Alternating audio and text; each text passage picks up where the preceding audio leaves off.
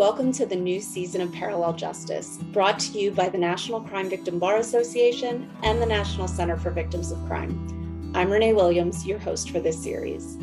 This season, we will dive into the realities of our criminal justice system through exclusive interviews with expert attorneys who took on cases that dominated headlines. We will investigate civil justice sought for criminal acts and examine the ways that the civil justice system has forced change and made society safer. The topics we discuss may be disturbing, and they are intended for adult audiences only. Some of these topics are triggering, and we encourage you to practice good self-care and seek support. Confidential, compassionate support is available at victimconnect.org. The views expressed in the following podcast are those of our guests, who are experts in these areas. Their opinions are invaluable. However, they do not necessarily reflect the views of the National Center. We acknowledge that even though these views may be controversial, we know silence, especially on tough issues, only enables wrongdoers and perpetuates abuse. Our goal in these discussions is to bring these issues to light and make victims aware of the systems available to them. Please enjoy the podcast. Welcome back to another episode of Parallel Justice. I'm your host, Renee Williams, Executive Director of the National Center for Victims of Crime and the National Crime Victim Bar Association. Now, last week, we were talking to Rich Anderson, who's one of our favorite attorneys out of Seattle, and he was telling us about the representation he undertook of a 9-year-old child who was sexually assaulted on a pier by a known pedophile. Now, you might have caught in that last episode, Rich mentioned that this guy sued this 9-year-old for defamation. Defamation is a very technical term, but we throw it around so much in the legal world. So I just want to ask Rich, what was defamation in this case? Can you explain it as a concept and explain to us how possibly a man could sue a 9-year-old child for defamation? Yeah, well, he basically said his allegation is that her report of child molestation was entirely false, and essentially it damaged his reputation. What damage did it do to his reputation? Well, see, that's the part that initially was also kind of motivating, because in my head I'm thinking, oh my God, what a fun trial. I get to stand up and say what you just said. I'm sorry, the reputation of a child rapist and murderer or whatever. I get to basically talk about every bad thing he's ever done and demonstrate that, I'm sorry, what reputation of his was ruined. What are they going to do? Award my client, or award him $1? It would have been selfishly, it would have been a fun case to try. But that was essentially it. It's like she ruined my reputation in the community, which he'd only been in for a little while, having just been released from prison. But I don't know if he meant the fisherman or his nephew, or who he was upset that this little girl ruined his life. But it's obviously a bogus claim. I mean, there's no merit and there's no financial value to it from my perspective. But I read the pleadings and his story in the news article, and he is saying that, look, there were all these people around. There were all these people watching. There's no way I did this, but you actually discovered some evidence. And you know what? This is when I start to go down the rabbit hole that I didn't need to go down. We're going to go down it, but I want to set it up correctly. You didn't go to trial. So let's talk about the steps you've been taking to represent this client, and what's been going on. Because this has taken a lot of your life. Yeah, a couple of years, actually. And the rabbit hole is fun. So if we have time, we should go back to the rabbit hole. We're going to. Okay. All right. But the first thing I did was I agreed to represent this woman pro bono. I'm not taking her money for something stupid. And honestly, I figured, come on, this is going to be pretty easy to get rid of. So long story short, the public defender that had been helping him ghostwrite his pleadings essentially was removed from the case by his superiors, because that's outside the purview of the type of stuff that the public defense is paid for in Washington. And he kind of refused, so they removed him. But what he did was he grabbed an older, a former public defender who was now in criminal a private criminal defense practice, and that he used to work with defending civil commitments, and said, hey, buddy, will you represent this guy for me? So he basically got one of his criminal defense buddies to represent him pro bono. And so I went to the criminal defense attorney. I went to his office.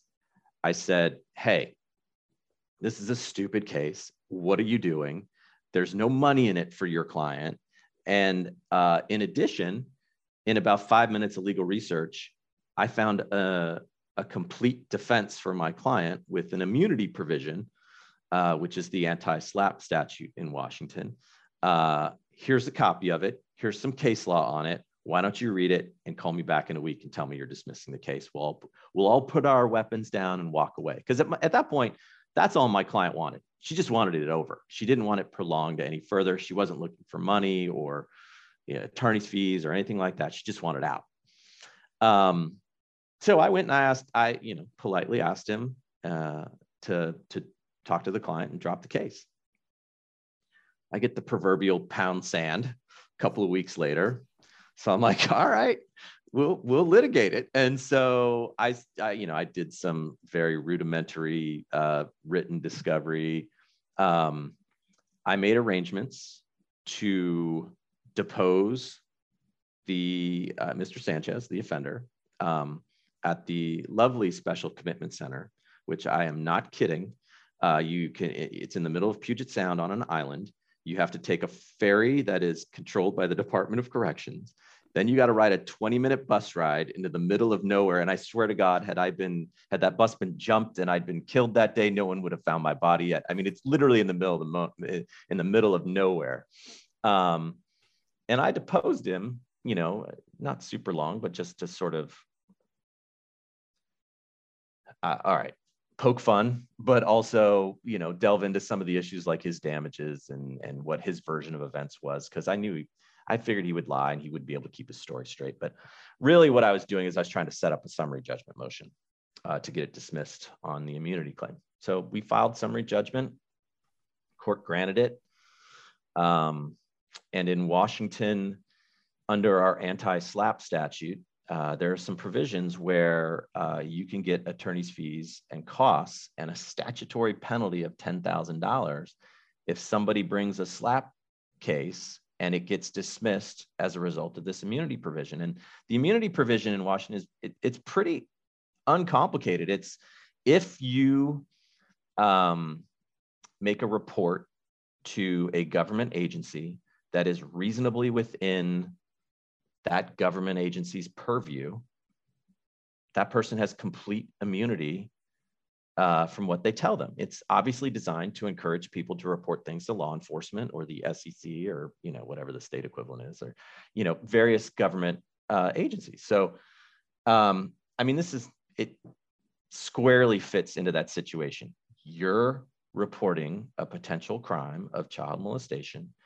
to the police department, who is charged with investigating and responding to allegations of child and she molestation. Reported it timely. It wasn't right there days later. It was right there. I mean, the police came and he was still there and she was able to Yep. identify him. Yeah. It was immediate.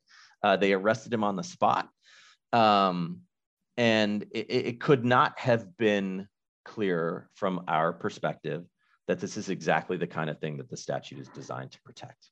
The defense made some arguments that because our 9-year-old told the chaperone and therefore told their mother, and those two were the ones that called the police, that somehow the immunity provision didn't apply. They made a bunch of other arguments. Because the 9-year-old would know to call the police directly. Well, that's just it. They were essentially implying that in order to be protected, you personally had to make the report. Now, she did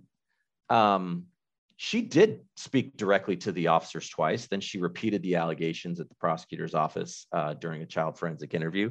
So she did do that, but they're saying her initial report, by reporting it to the mom or reporting it to the chaperone, that's not protected. And that, of course, caused the cascade of things that happened afterwards.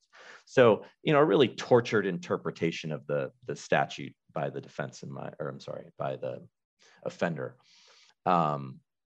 but it got dismissed. And we, so you win the motion for summary judgment. Yeah. Right.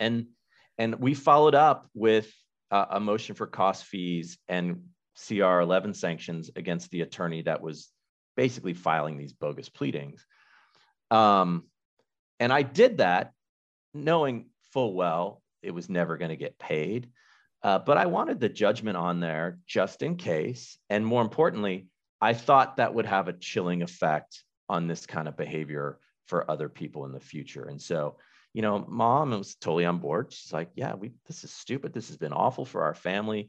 Let's set a precedent where other offenders don't want to do the same thing. And then it went off the rails. Yeah, we're 6 years later and you're still litigating this. How my did we get my here? part's only half that, but yeah, it's so, we get the case dismissed at summary judgment. We get an order for, I don't know, $30,000, $40,000 in fees and costs. The offender appeals. He found another, the original private criminal defense attorney was sanctioned $4,000. So my client did get that. But he withdrew after that for what I think are obvious reasons. Somehow this guy found another private criminal defense attorney to represent him on appeal. So he filed an appeal. Briefs were written. We did the oral Zoom argument because of COVID in front of Division I of our Court of Appeals.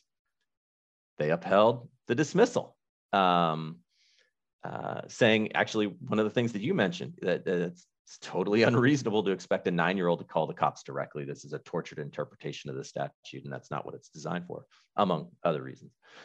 So they upheld the dismissal of the statute.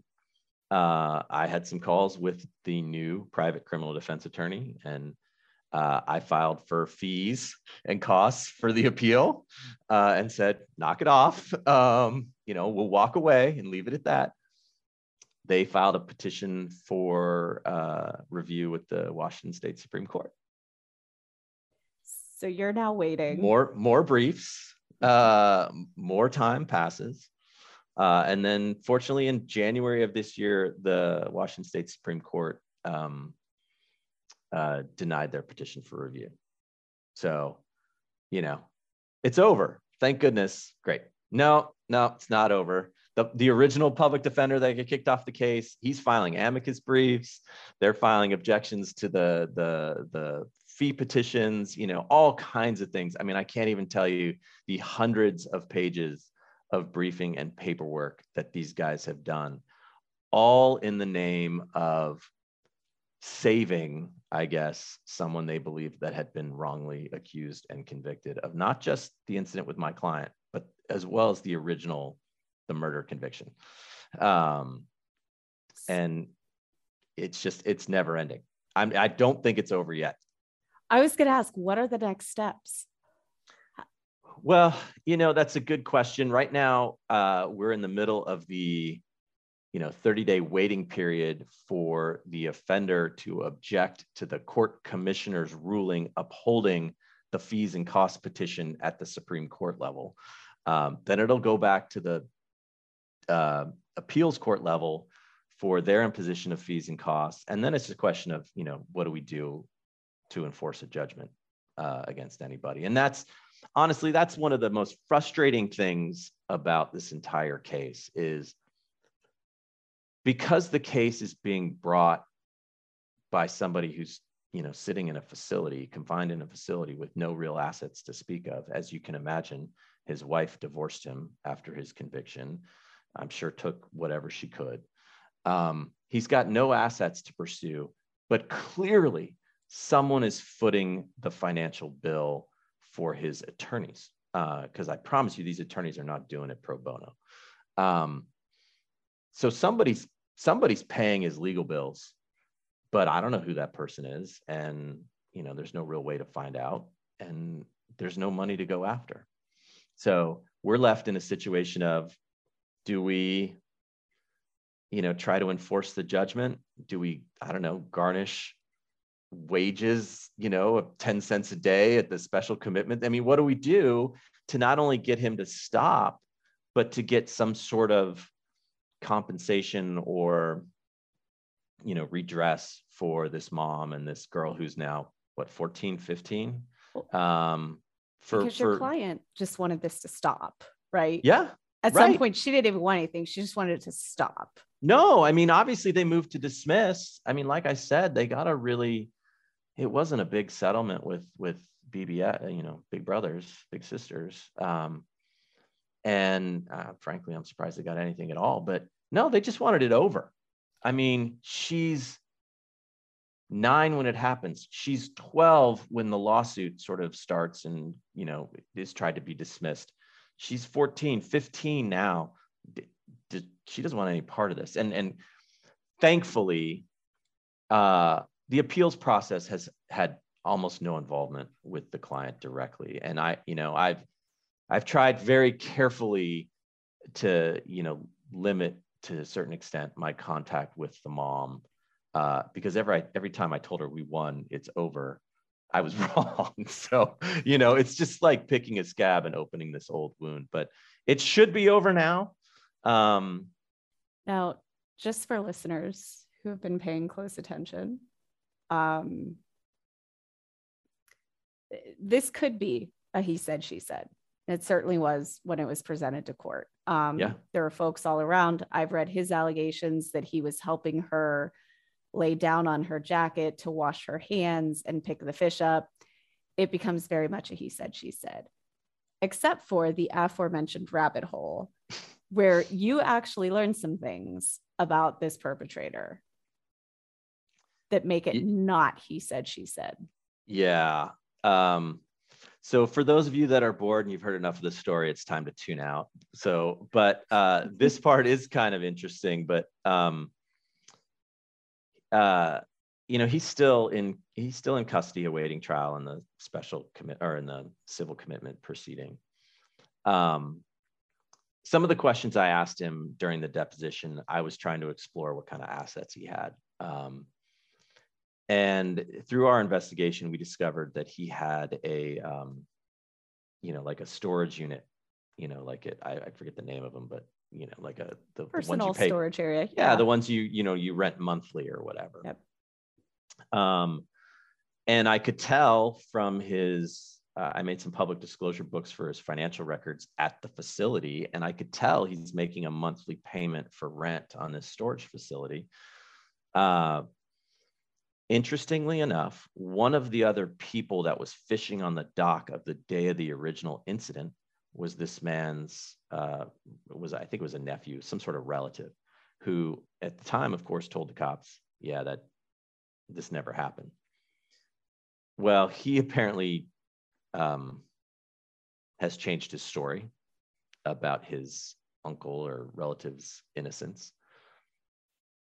Search warrant was served on the storage unit, and I'm not going to go into detail because everything is still pending, but there was a cell phone in there that presumably has photographs of my client taken on the day of the incident. And I think they would probably be described as up the skirt type photographs that don't have her face or don't depict her specifically, but you can look at the clothing, match the bathing suit and the color. And, so you basically, to me, if the story could get any worse, his protestations of his innocence and being railroaded and, whatever other ways he expressed it, they're just complete bunk.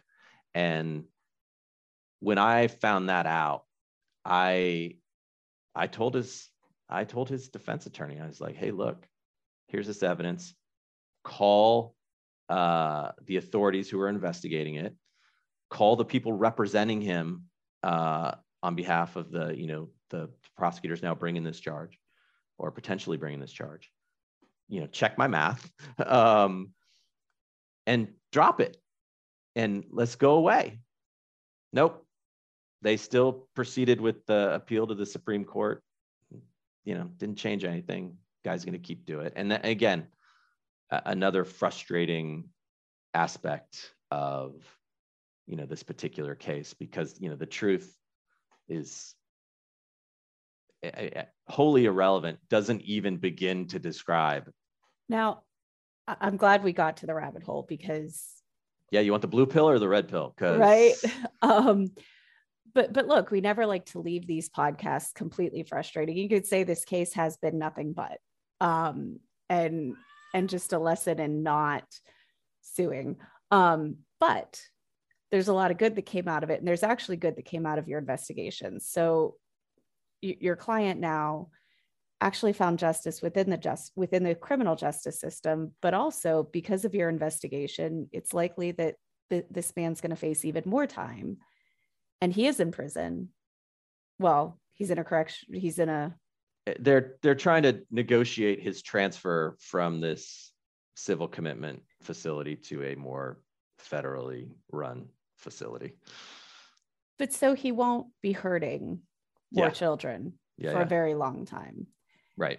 And maybe that's the solace. Well,